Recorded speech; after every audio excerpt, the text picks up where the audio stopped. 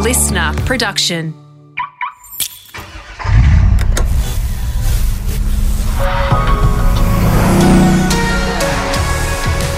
Happy New Year, everybody. This is The Grill. Greg Rust, Shane Jacobson and Jeff Gwillim with you for an hour or so of auto industry chat. It is quite likely that we'll go completely off track at some stage. That's a good thing. Producer Ed will make sure that there's no fighting over the steering wheel. A big thanks to all of you who listen. We have had some lovely feedback in recent time. We hope all of you have had a nice break, a good Christmas.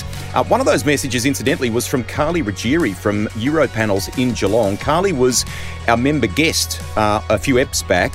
She thought our December show was one of our best yet, and that is because, I think, Jeff is nailing it. Shane and I still have the L plates on. Hopefully we will get there, Carly, at some stage. You are only as good, Carly, as your last show in this business, whatever happened to Rusty. We are reaching far and wide, too, with our connections in our auto industry colleagues across the ditch in New Zealand. Kia ora to all of you. So we're getting a bit of feedback on that side as well, which we really appreciate. A big hello to our mate Shane Jacobson first up, who looked like, based on what I saw on socials, were you auditioning for Lego Masters over the break? Are you the biggest kid in your house? It looks it. Hey, mate, and just great to be back to start with. Yeah, no, we've got a family tradition. You're right. We did a post on Instagram. Believe it or not, before Christmas, we do practice Lego building before Christmas, and I get more Lego, and then of course we get Lego, and sometimes Santa gets Lego for the kids. So that's I make out it's for them. It's got nothing to do with them. I just like buying Lego. Good work. We hope it's a big year ahead for you too, mate, either behind the wheel or in the show business side of things. We want to say a big welcome back to you too, Jeff. Did you get a break? And I say that because VACC is full steam ahead with this move to a beautiful new headquarters in the months ahead. It looks terrific, Jeff. It does. Look, I came over the bridge this morning, looked over to the left-hand side. You can see the building. It's behind those big silos with Don small goods on it as you drive in from the airport. Great building, fit for purpose. If you didn't look at that building and say, I think it's about cars, you just need to move to another state. We're really looking forward to it. And the issue here is that we're not building a building that looks like it's a stuffy old building. We're building a building that looks like it's about the future of the automotive industry. It's about technology, and it's about introducing people into the building and making sure that this industry, the automotive industry in Australia, showcases itself as a forward-looking industry for the next 100 years. We are looking forward to, I think, a potential launch or unveiling maybe around March. That is when we are pushing for you, Shane and I to maybe squeeze into the PM's car. We'll keep you updated on that story that has been Rusty's unfolding. A dog with a bone with this. I am. I can't wait for it. Hey, coming up in this episode, David Brabham, all the way from the UK, from sports cars, Formula One, Le Mans, and Brabham Automotive. Lots to chat to him about. The final VFAX figures for 2021. There's a bit of meat that we've got to get through in this one because so much happened. The mighty million, a little analysis, including a milestone win for the number one manufacturer, and a Tesla tally too. Yes, we get a much better sense of how they are performing in the Aussie market. Now, some of you have asked for some two-wheel convo as well. That is not lost on us. We've got that covered for you. Our member guest is John Buscus from A1 Motorcycles. Plus, we will clear out the glove box mail, bit of that over summer, and acknowledge an industry long-termer as well. We've been asking you for shout-outs in recent time for people that have been doing a long-term, very good job in the automotive industry, and we want to shine a light on that. But we cannot begin 2022 without Shane's official wave of the green flag, our first edition of Cop This for the new year.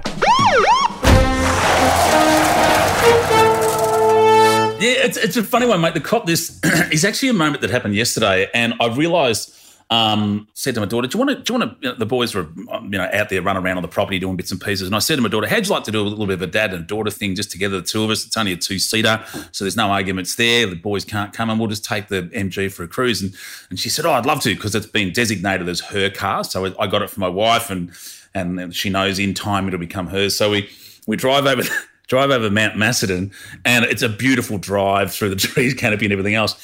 And we got to the other side, and I said, "We'll go back through Wood End." And I'll be honest, it's nowhere near as a beautiful drive. And she said, "Oh no, can't we just go back over the mountain and down that way?" And I said, "No, we can't." And she said, "Why not?" And I had to go, "Well, cop this. We just can't because it'll run out of brakes." She said, "What do you mean?" And I said, "In the EH and in the MG, we can only go over that way. We can never come back because it'll run out of brakes." So I had to literally say, "We'll cop this, we'll run out of brakes." And as I said that, she said, "What do you mean you'll run out of brakes? Is it like the power? Do you have to keep paying a bill or they turn them off?" So anyway, I had to explain brake fade to my daughter while cruising around in the MG. So yeah, so for anyone that does know that that's what happens in old cars, it does. So yeah, cop this. I only go over the mountains one way in those cars. But a beautiful, beautiful drive. I know you would have enjoyed it. Now, hey, while we're on this whole cop this thing, what about this for an effort?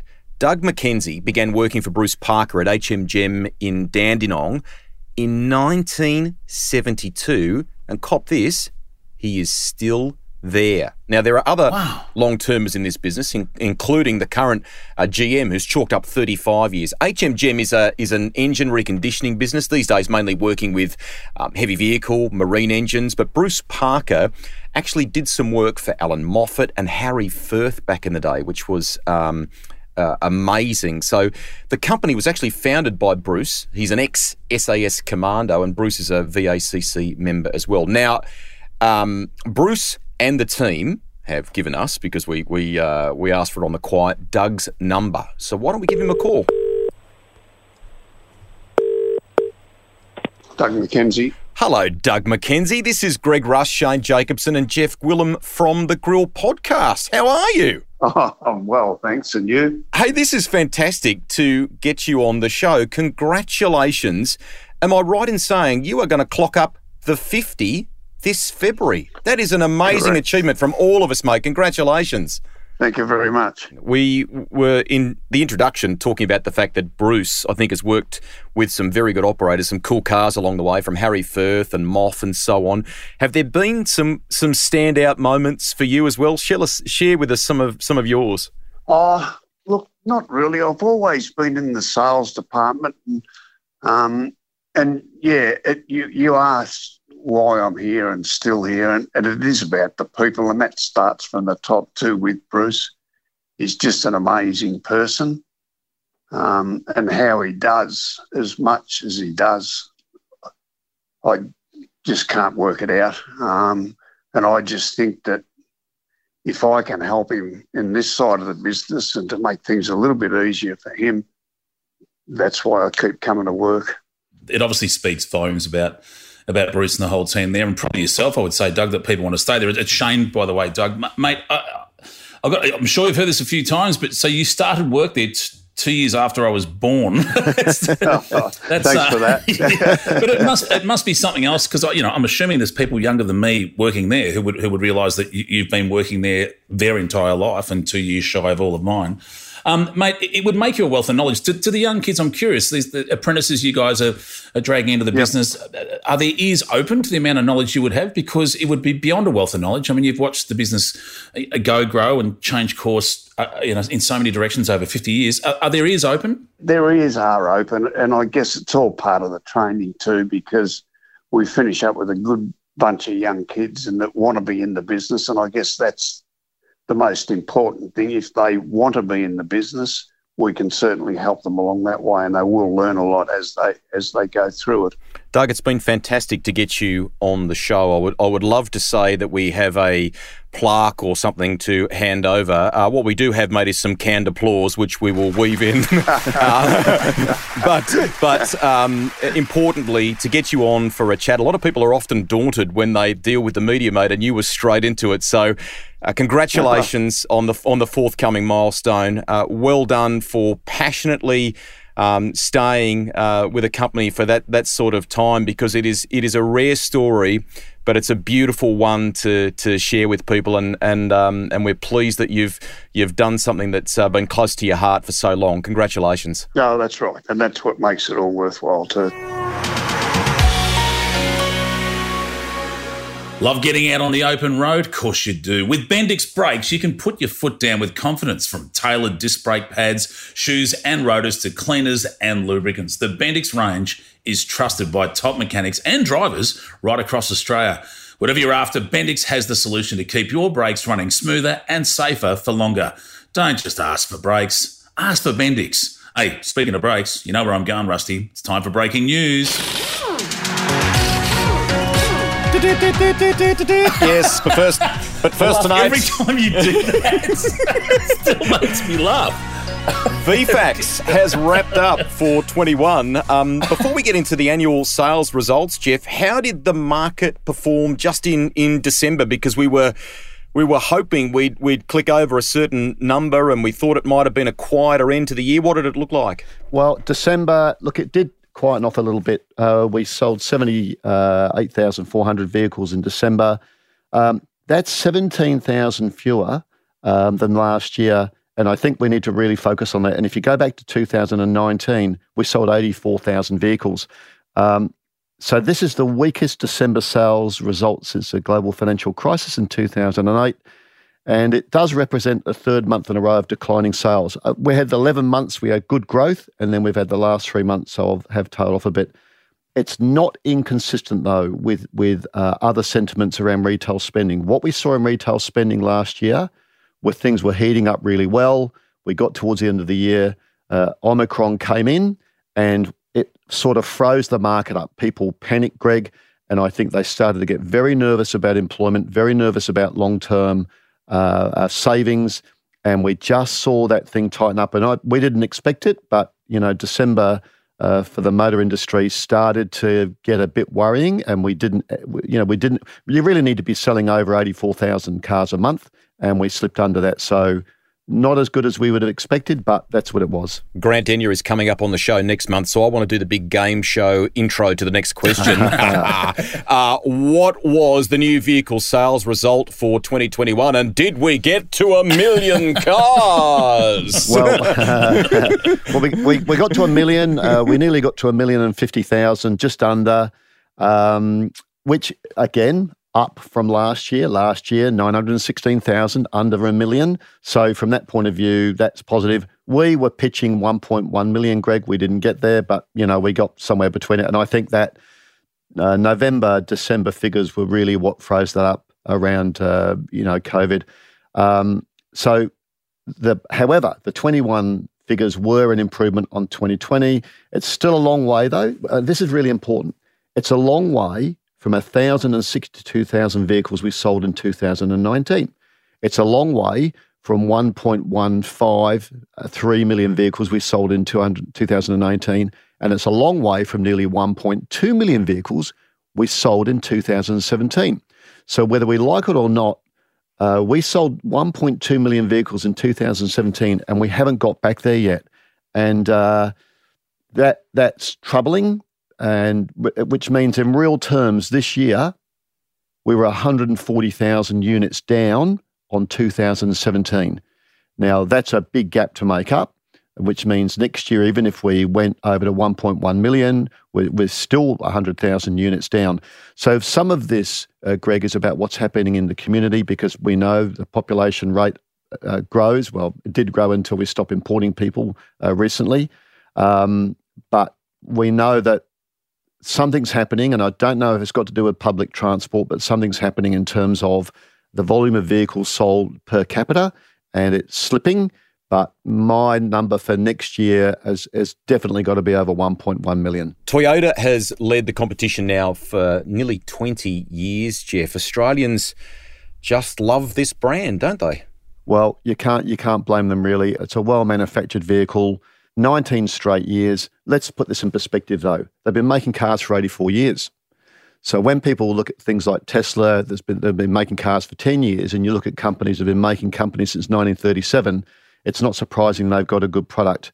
They're still the largest manufacturer globally. They make 10 million cars a year. And if you think about the fact we make 80 to 90 million cars a year globally, depending on the conditions in the economy, that's still not a bad position. Why? Why do people still buy Toyotas? Well, they're well engineered. The resale values are still very positive. So I looked at some data yesterday, and in 2021, the Toyota Prado still had a resale value of 88% after 3 years. How about that? The RAV4 did well. The 2018 models are still holding 78.1% of their value. The passenger car sales generally are in decline, but the micro car segment is actually up massively. What's going on in that area? They are. So it's funny when you talk about passenger cars coming back 0.2%. We've got to remember that we've sort of swapped the passenger car for a large SUV, but that's what's happened in real life. But in terms of the data, passenger cars have slipped a bit there. But if we look at some of these small cars, the Mitsubishi Mirage and the Kia Picanto, I mean, they're cracking little cars. They're 1.2 litre engines. They're under 20K.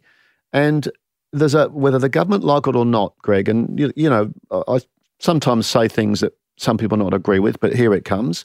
A lot of people, whether we like it or not, aren't going to get on a train, and they're not going to get on a bus for a long time yet.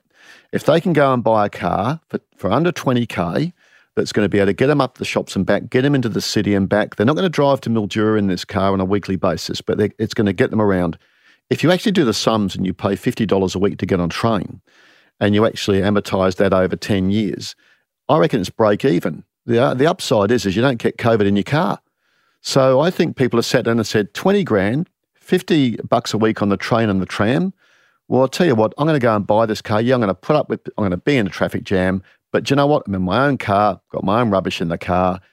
These little cars, some of these are 3-cylinder cars. They'll go for 10 years. They're like sewing machines. They're not going, the motors aren't the things that are going to pack up on this. The door handles come off before the motor packs in. Yeah.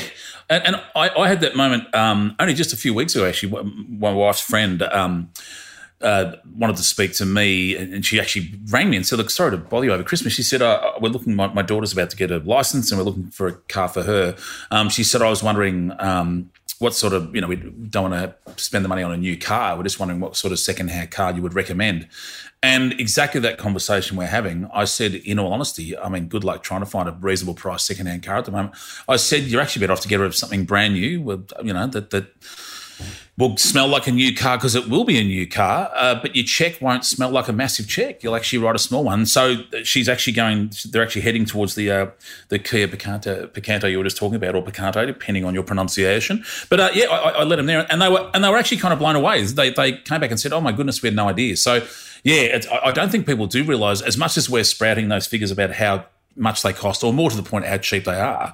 I don't think a lot of people, unless you're looking for these cars, and we know because we love the world of motoring, but I don't think people realise that's how cheap it is. Everyone thought, as we know, the Hyundai Excel, that, what was it, $1,399? Everyone knew that story. But as you know, the car worked, and they're still running, and now they have, they're all running around doing rally circuits now, aren't they? But with those things. But these things have everything, don't they? That's the difference, is these things have everything in them that you want, and they will run forever. So I can see a future promotional photo for the grill with Jeff, Shane and Rusty jammed into a Fiat 500. Let's move on here.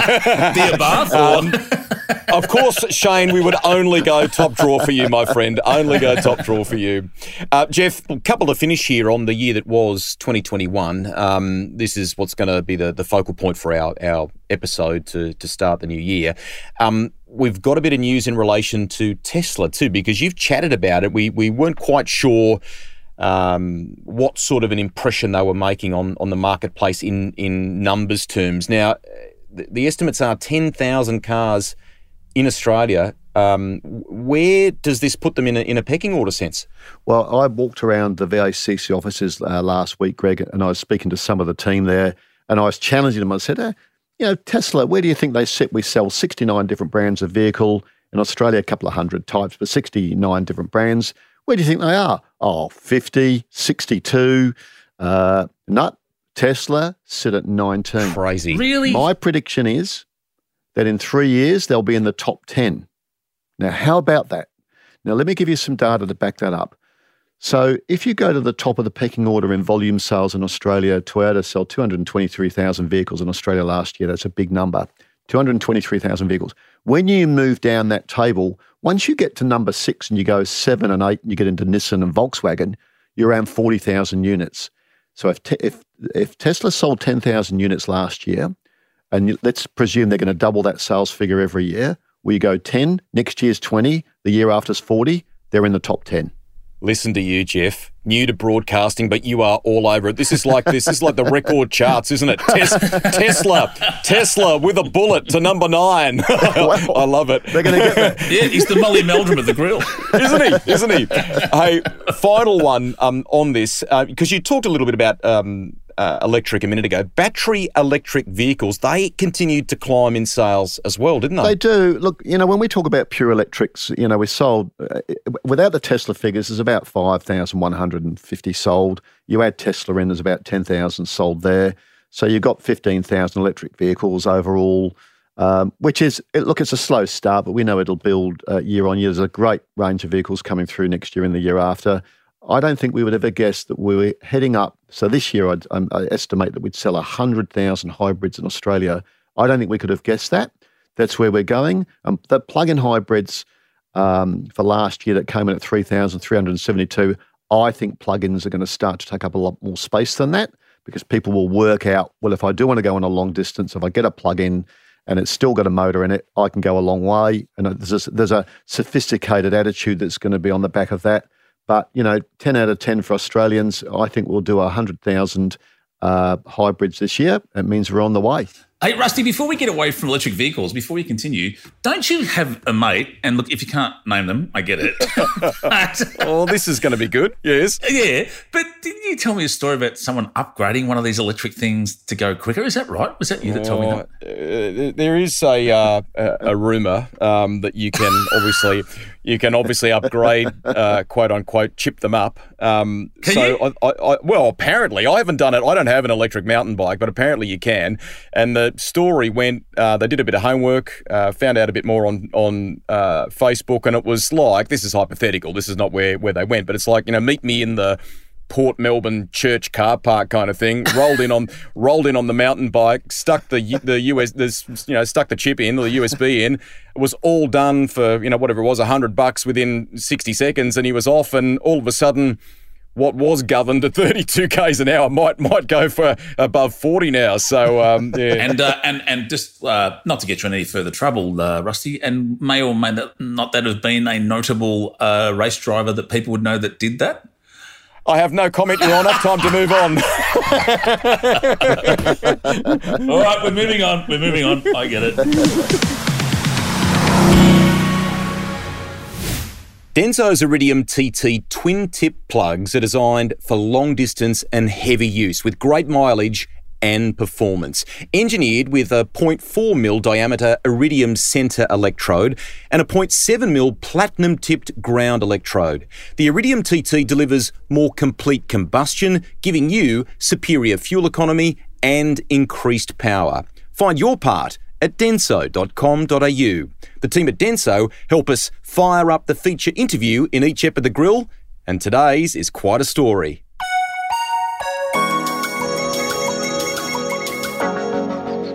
Having a famous surname can be both burden and blessing in some ways, particularly when you are the son of a triple world champion. The late Sir Jack Brabham is a legend in Formula One and remains the last driver to win the title in a car he constructed, a car bearing his own name. That is a feat we are unlikely to ever see again. Now, motorsport proved a very powerful influence for his children. His younger son, David, is our special guest today. His own career is diversely impressive. He has raced a seriously cool list of cars in his time, and he has passionately pursued the revival of Brabham Automotive. I am very pleased to say that he's on the line from the UK. David Brabham, welcome. Happy New Year. G'day, mate. How you doing? Can we start from the beginning? I mean, despite the incredible family lineage, it was never certain that you would go into into motorsport. What was David Brabham going to do if that go-kart didn't come along at the right time? Well, I mean, to be fair, I was being groomed. It probably wasn't a life choice,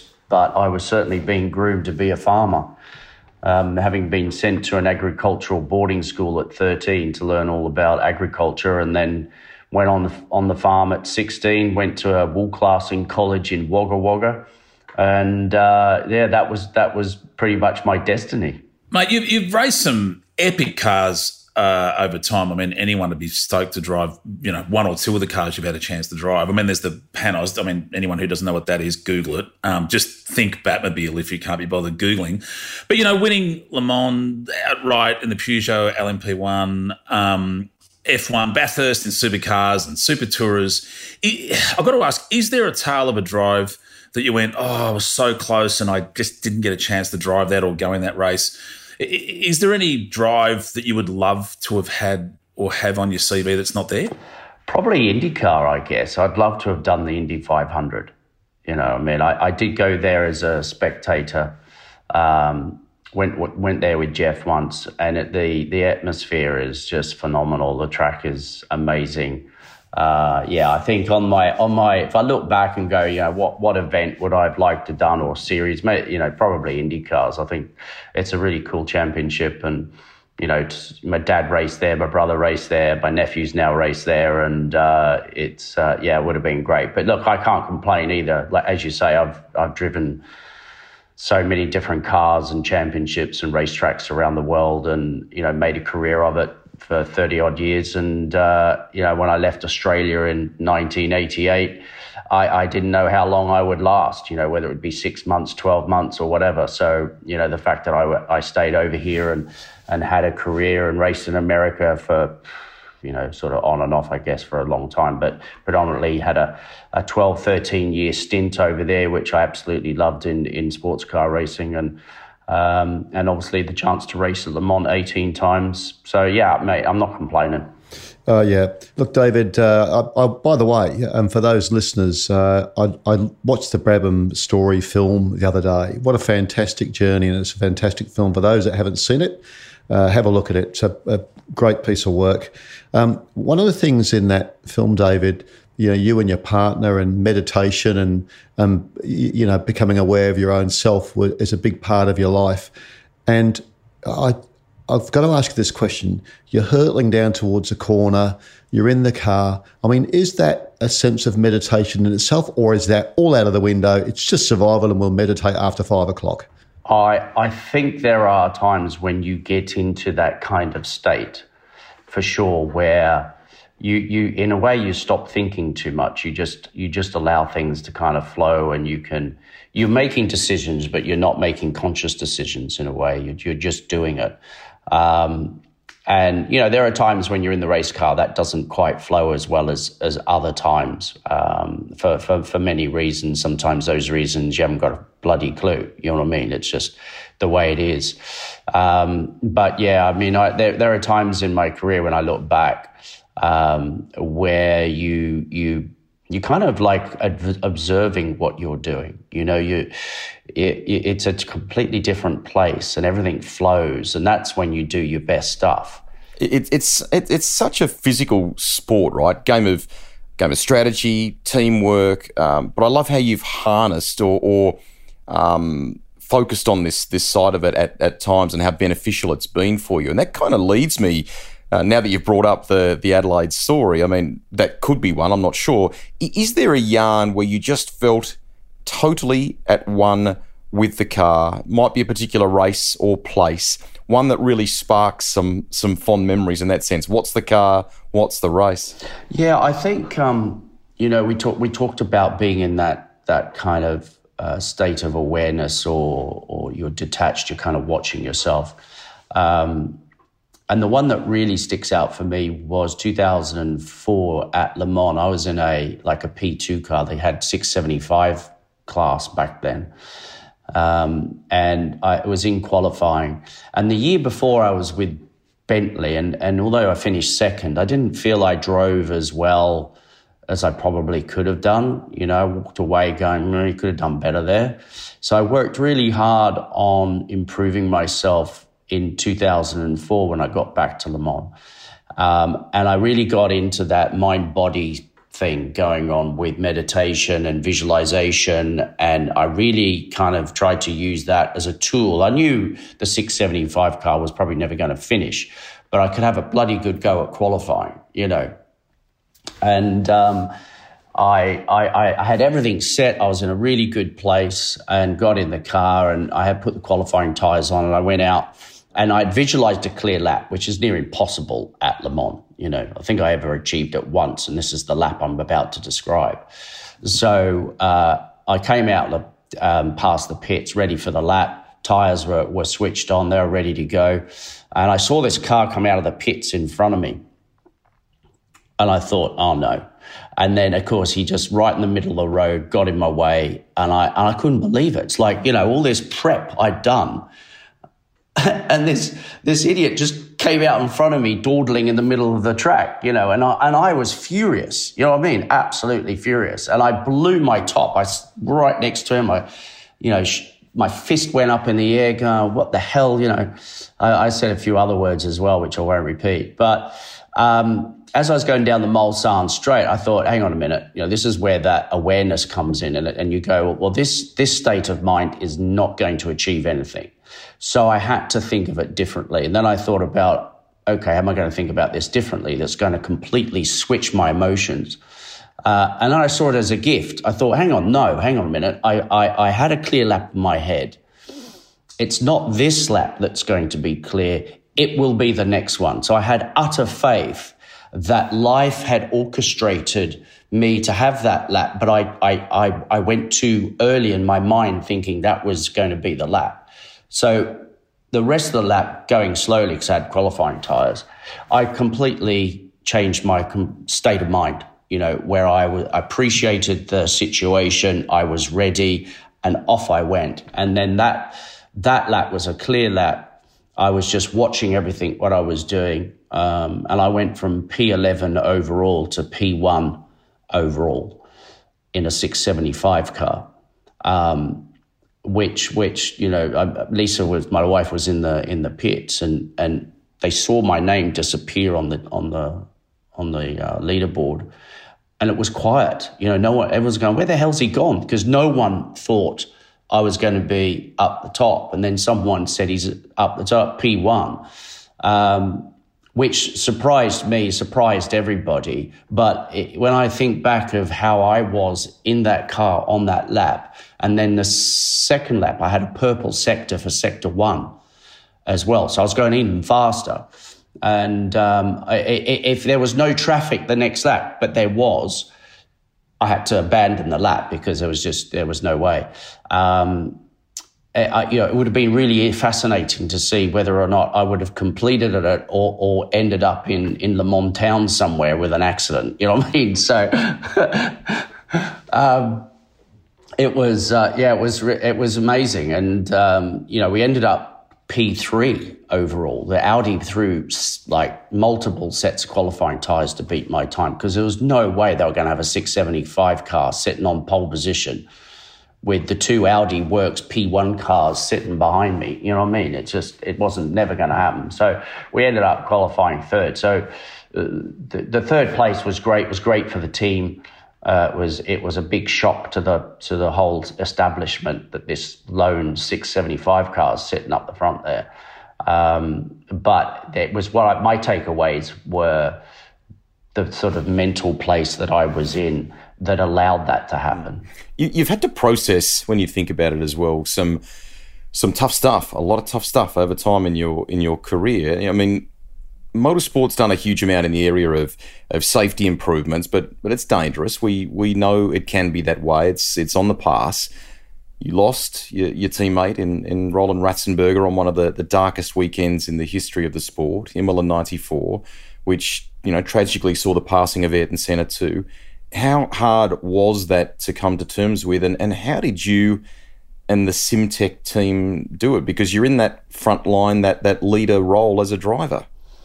Yeah, I mean, it's when I look back, there are parts of that weekend I just don't remember. It's like my brain went delete. Probably to help me, let's say, get through life and move on. Obviously it was a massive shock to everyone what was happening, not just with Roland, but that whole weekend. And then to sort of pick yourselves up. I mean, we weren't like a top team. We were a fledgling new team that hardly had any money to get to the next race. It was a bit like that. So to have an accident on your doorstep like that, with everybody's emotions and the whole world looking at you as well, because it'd been a long time since Formula One had any sort of death at a race meeting, that was for sure. So, I think what I found is when I because everyone said to me, what are you going to do? You're going to race. And I just didn't know. Your brain's fried, you know what I mean? There's so much emotions and stuff going on. And I said, well, I'll do the warm-up, see how it is. And obviously what happened with Roland, the front wing came off. So obviously I was a bit concerned about my car. But the team reinforced it. I remember Nick Worth, who's a very big guy, jumping on the front wing saying, it's fine, David. We believe we've made this good. And I put my faith in what he was saying. And I did the warm-up. And after the warm-up, we actually did okay in the warm-up, which was probably, I don't know why. Maybe we had, empty tanks and the team wanted to, get things going and show a bit of pace. I don't know. But we were sort of mid-pack, which was a bit unusual for us at that time. And I came into the pits. I just saw how the darkest cloud started to lift. It started to bring the team together. And I felt, well, I got to race for the guys. You know what I mean? As a team, we've got to keep this going. So I did end up doing the race. And you build on that for the next race and the next race. And, of course, we had Andrea Montemini have a big accident also at Barcelona, where his neck fell off because he wasn't used to Formula One again. And we told him to come in because his pace had dropped. And he said, no, one more lap. And then his neck went off on the last corner and smoked into the barrier, and the front end's all destroyed. And Nick Worth's legs just went to butter. He just collapsed. It's like, not again. Lucky he was fine. But it's about, I think those sort of situations, you understand, well, you get more of awareness of team spirit and how important that is. Because you can achieve a lot when you've brought all those people together, like-minded, work as a team. And that's what we focused on throughout that period. We wouldn't have got through it if we hadn't have done. I think it would have been quite difficult. What a great story, David. David, can we just talk for a moment about Brabham Automotive? And I'm a body maker by trade, and I've worked in automotive manufacturing. I've quite liked cars, and I quite like the way that people build cars. But for one, it took you that huge journey. I think it was 7 years, David, to rescue the Brabham name back. I mean, man, that again, that looked as though it took a lot of energy. Kind of sounds weird, doesn't it? It does sound weird, doesn't it? I mean, it's your own name, and you got to fight for it. But perseverance showed through there, and you've got that name back, and thank God for that. But here's the question for you. So I was you worked at the Ford Motor Company in the transition program when they were shutting down Ford and Toyota and Holden here. Terrible time, and I stand in front of politicians all year talking about Australia building cars, Australia having the capability, Australia reaching deep into its engineering DNA to build cars. Here you are, South Australia, building cars. That's a really interesting place to be, where, we've had an industry that's really, largely disappeared in terms of bulk manufacturing, large-scale manufacturing, and yet we've got, a world-leading niche car here. I mean, how big is this going to be? I mean, are we going to see of course, you're not making Fords and Holdens, David, but you're making a fantastic car in Australia, in South Australia. What's your vision for that? I mean, in 5 years' time, if we were sat here, David, having this conversation, how many cars are you going to tell me you've built? Well, I think, when we started the journey, it actually was kind of created out of the very things that you've just said about the automotive industry stopping making cars in Australia. And of course, my partners, Fusion Capital, out of Adelaide, were a supplier to Ford, Holden, Toyota for pressed metal components, and of course, their business was going to be affected because obviously things were changing. And then they started to look at buses, and then they wanted to look at a Halo project to show the capabilities, not just in Adelaide, but in Australia as well, as a whole. And so that's where the idea of creating Brabham Automotive and taking a high-performance vehicle to market. We came together, with I obviously had ownership of the Brabham name. The project needed a brand. And that's kind of how I set the Brabham name up as a brand as such. And we did a deal and created the BT62, took it to market. And, we've always said we're a niche manufacturer. I don't see us getting, to the sizes of McLaren and Ferrari. That's not really the ambition, but that's not to say that we may not get there. We've set targets of building the business, and obviously motorsport's been a key element of that, with the BT62 turning into a race car to race over here in the UK. There's one in New Zealand now, which just had its first race today down there, had its first win, down there, which is great. And the BT63, which is the GT2 program, we did the race the end of last year at the SRO GT2 Championship. And we've got a program that's going to be rolling out for that this year, which is great.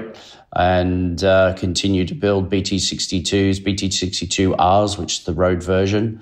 So that's our first step onto the road as such. I mean, it's still a track car on the road, but it's, low volume and so forth. So they're the sort of foundations that we want to build, a proper supercar for the road. That's our ambition. Kind of low volume, niche, exclusive. If I look back, we're certainly achieving our goals that we wanted to. They're just taking a bit longer than we thought when we first started the project, but that's normal. And COVID obviously has an effect on the supply chains and people's decisions, but that we seem to have got through that period, and we're still gaining momentum. So, from a Brabham Automotive perspective, we're pretty pleased with where we are. Mate, the cars look and sound amazing. I mean, it's great to see local IP and cutting-edge Aussie engineering in the finished product. Can I ask, has it been a reminder to other parts of the world about what we're capable of achieving or doing in this space? Yeah, I mean, we're on the world stage with this product. Obviously, the brand is well known around the world, but, Brabham Automotive is new. The BT62 has only been around for a few years, and the 63 now. So what's great, the car's won races here in the UK. It's now won its first race in New Zealand. And the momentum's building, and I look very much forward to the European program with the GT2, with the BT63. Couple to finish here because we're nearly out of time. You've been very, very good to talk to us for this long. I think to your point, your dad's great success, even though it may have been some time ago, that clearly never waned in Europe. What you achieved, what Jeff achieved, there's great cachet around the Brabham name, and it's great to see that you are putting it back in the spotlight. I love the fact also, we should probably tell our listeners that I think there is a grand plan with, Jeff's son Matt getting back to Indy Lights in America. Your own son Sam's done some racing. It would be great to think that there was an all Brabham driver lineup one day together, and I think that is something that you have earmarked for sure. David, there'll be apprentices that are perhaps listening, no doubt some aspiring racers too. What was what's the business? What's the University of Motor Racing that you've been right through? Perhaps taught you the most that you could share with them today, a little bit of inspiration on that side? That's a great question, isn't it? Because you learn so much in this sport, and ultimately you learn more about yourself and what you're capable of is the big thing. You know, it's very easy to put barriers up and think something's not going to happen, or you lose faith in yourself or lose faith in a situation or whatever. And of course, as soon as you do that, that opportunity starts to disappear. But as soon as you bring that belief back in yourself and in life, sorting it out for you, you know, because sometimes there's things you can't control, but things just happen, you know, and you've got to have that faith that those things will line up. When I came over to England, I didn't really have like firm goals. I just lived for the moment and did the best possible job I could do right there and right now. And I think that really helped, because I didn't look at the future and go, oh, that may not happen.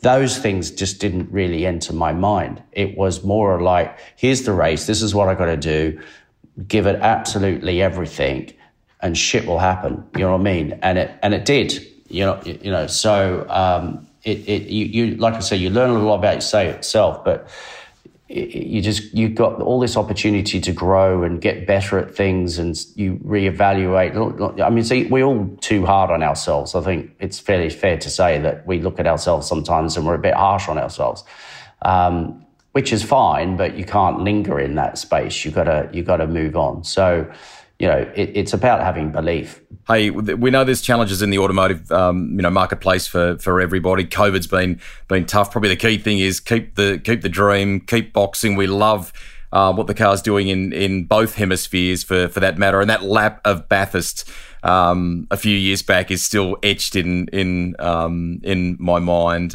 Thank you so much for talking to us on the grill, and all the very best, mate, for 2022. Thanks, guys. Really appreciate you having me on the journey here with you guys. So thanks. As part of the VACC's workplace relations team, the Occupational Health, Safety and Environment Unit provides members with expert advice and assistance to ensure compliance with OH&S, workers' compensation and environmental law, as well as specialised advice on handling COVID-19 related matters. Services include OH&S and environmental audits, green stamp accreditation, over-the-phone advice, as well as the supply of free OH&S policy and procedure templates. It's just another great reason to become a VACC member. Head to the VACC website to learn more. VACC, you're in good hands. Time now for a word with another very valued VACC member. Our guest today is John Buscus, the owner of A1 Motorcycles in Ringwood. He's a past president and part of the VACC board, and this convo will blend some two-wheel chat into the podcast, which I know many of you have been asking us to do. John, welcome. Thank you. You've been in the motorcycle game for a long time now. Tell us about A1 Motorcycles. So A1 started in 1986. My wife and I spent some time on the continent on a Moto Guzzi, chatting to the people we bought from, which were Italian couple, two sisters, but mum was an Aussie.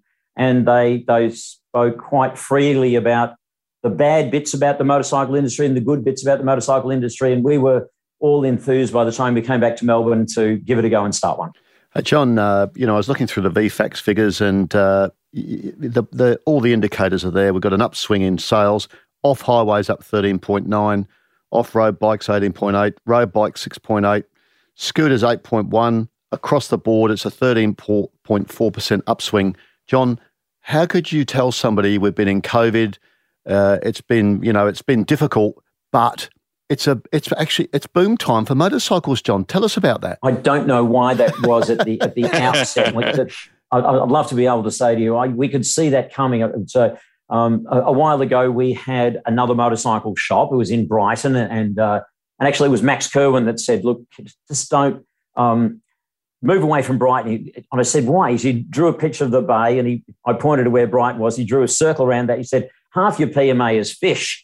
So Max was a pretty smart bloke. He said, half your prime market area is fish. Move out of there. And that place almost sent us broke. And the start of COVID, Helen and I said, well, Brighton didn't send us broke, but it looks like COVID's going to send us broke.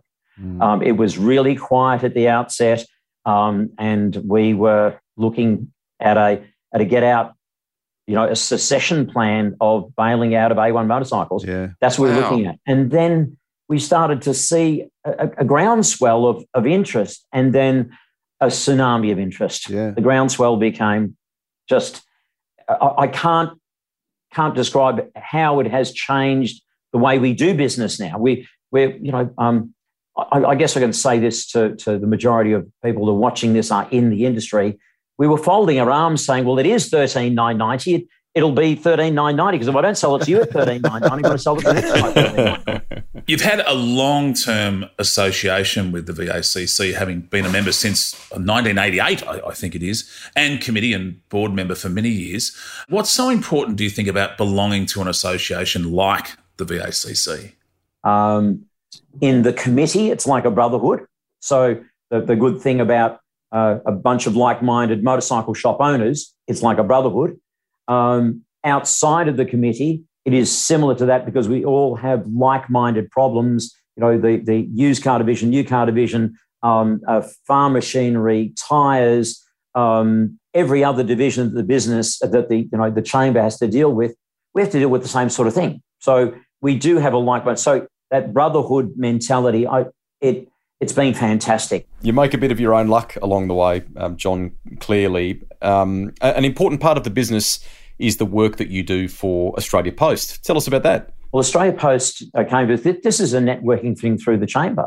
So one of those members had asked whether or not we would have an appetite for fixing Australia Post motorcycles, and we thought it would only be a few. That has grown exponentially to now the three-wheelers, which are electric. So they're not Hondas. So this business is a Honda dealership, but working on the postie bikes. They're different to the postie bikes that we have had in the past. The new generation is more scooter-like than an off-road, pared-down 110cc motorcycle. So these are more scooter-like. I believe it is now. It is probably the best customer we have is Australia Post. The best customer that gives us work and buys spare parts from us is Australia Post. Hey, John, when you're taking the seats and the panniers apart on those bikes, can you have a look at a letter? I sent my mum a letter in 1974 to the UK. She never got it. So if you find it under the mudguard, can you let me know? Will do. Your passion, John, is unbelievably infectious. We love the commitment to the industry, both from the body as the VACC, but also the two-wheel side of the automotive business in this country. To you and your team, we wish you the very best for 2022, and thank you so much for coming on The Grill. All the best. Thanks very much, Greg. Thank you. Time to open the glove box, clear the mail, bit of it in there over summer as well. Firstly, a big thank you to all of the listeners for helping The Grill achieve a top 100 in the Australian podcast for 2021 as rated by Great Australian Pods. How good is that? A great effort. We're really very proud of it. And judging by the listener numbers, the engagement on socials and so on, it's on the way up. So thank you very much. Here is one for Shane from Mick in Mentone. Oh. Love the show, guys. I know you'll probably say it's best to take the big jobs to a quality repairer, and rightfully so.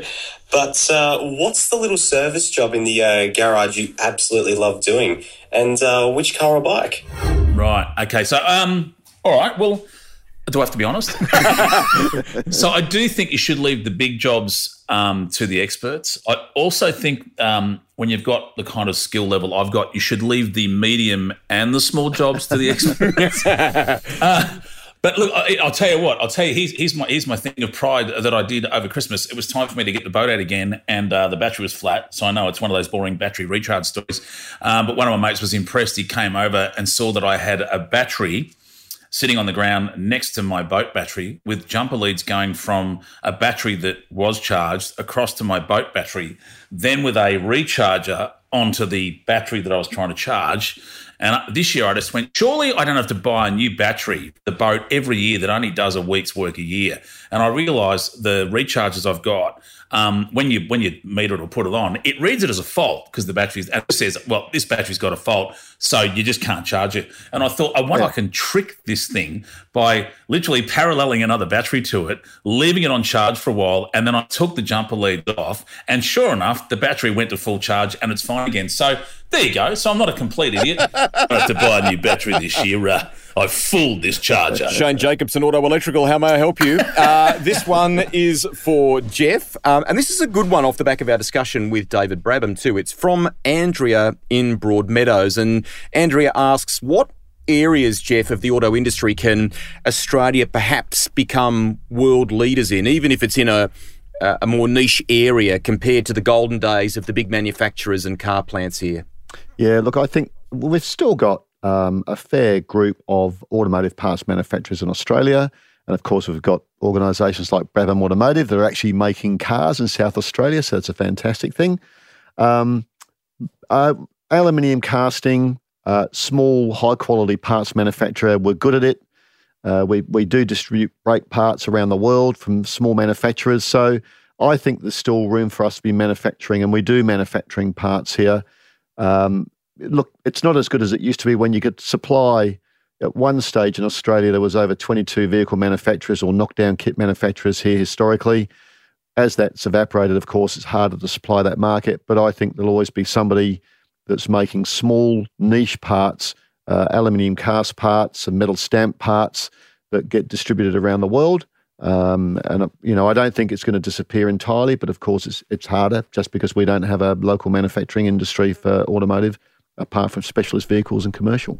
Keep boxing. We do make some beautiful and very impressive stuff that still wows them on the world stage. We're almost out of time, but wouldn't be an ep of the grill without this. Blow it out your tailpipe.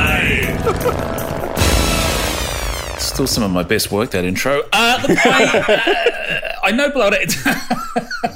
It's blow it out your tailpipe. I did a thing for our last step just before Christmas, which was a little bit serious, and I'm going to get just a little bit serious again. So not so much a punchline or a gag for blow it out your tailpipe, but I'm going to call this one Don't Blow It Out Your Engine Cover, because there's an accident that happened to friends of mine, and I've been in a boat that caught on fire, and I've got a mate who does boat license training, and he was talking to me just 2 days ago about this very thing, which is just a reminder to the people. The boat I've got now is a Mastercraft, but I used to have a Sleekline Countach with a 350 Chev. So you got, a car motor sitting in a fiberglass box. So it's just a reminder to people, only because I've heard some stories of some more people that got caught again. Before you start these things up that have sat still all year, just make sure, and even every time you get in it, we do it religiously. Me and my brother are kind of really hell-bent on this, because some mates of mine got their boat rebuilt. Had an old boat, bit of an old classic, and the same thing. It had I think it had a 308 and it sitting in it, and they got the whole thing up. But the thing was, there was a slight leak, and the vapours are trapped underneath the fiberglass engine cover, and they turn the thing over, and it just goes boom. They're sitting on a bomb, and all my mates got blown out of the boat quite a few years ago. The only good news was they got blown into the water, and they stayed in the water. And when the ambulance turned up, they said the best thing you've done is stay in the water. But my mates got seriously burnt and seriously hurt. And I just found out again, like I said, I've been in a boat that's done it in a smaller way.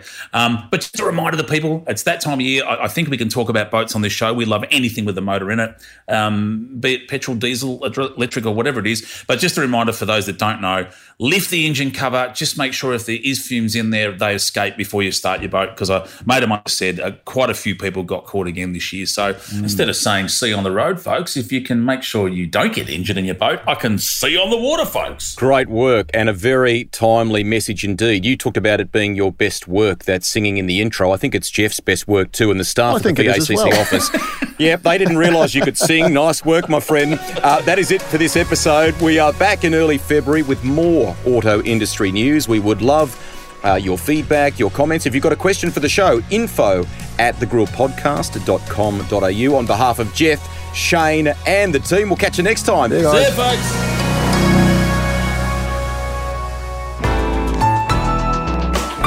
Listener.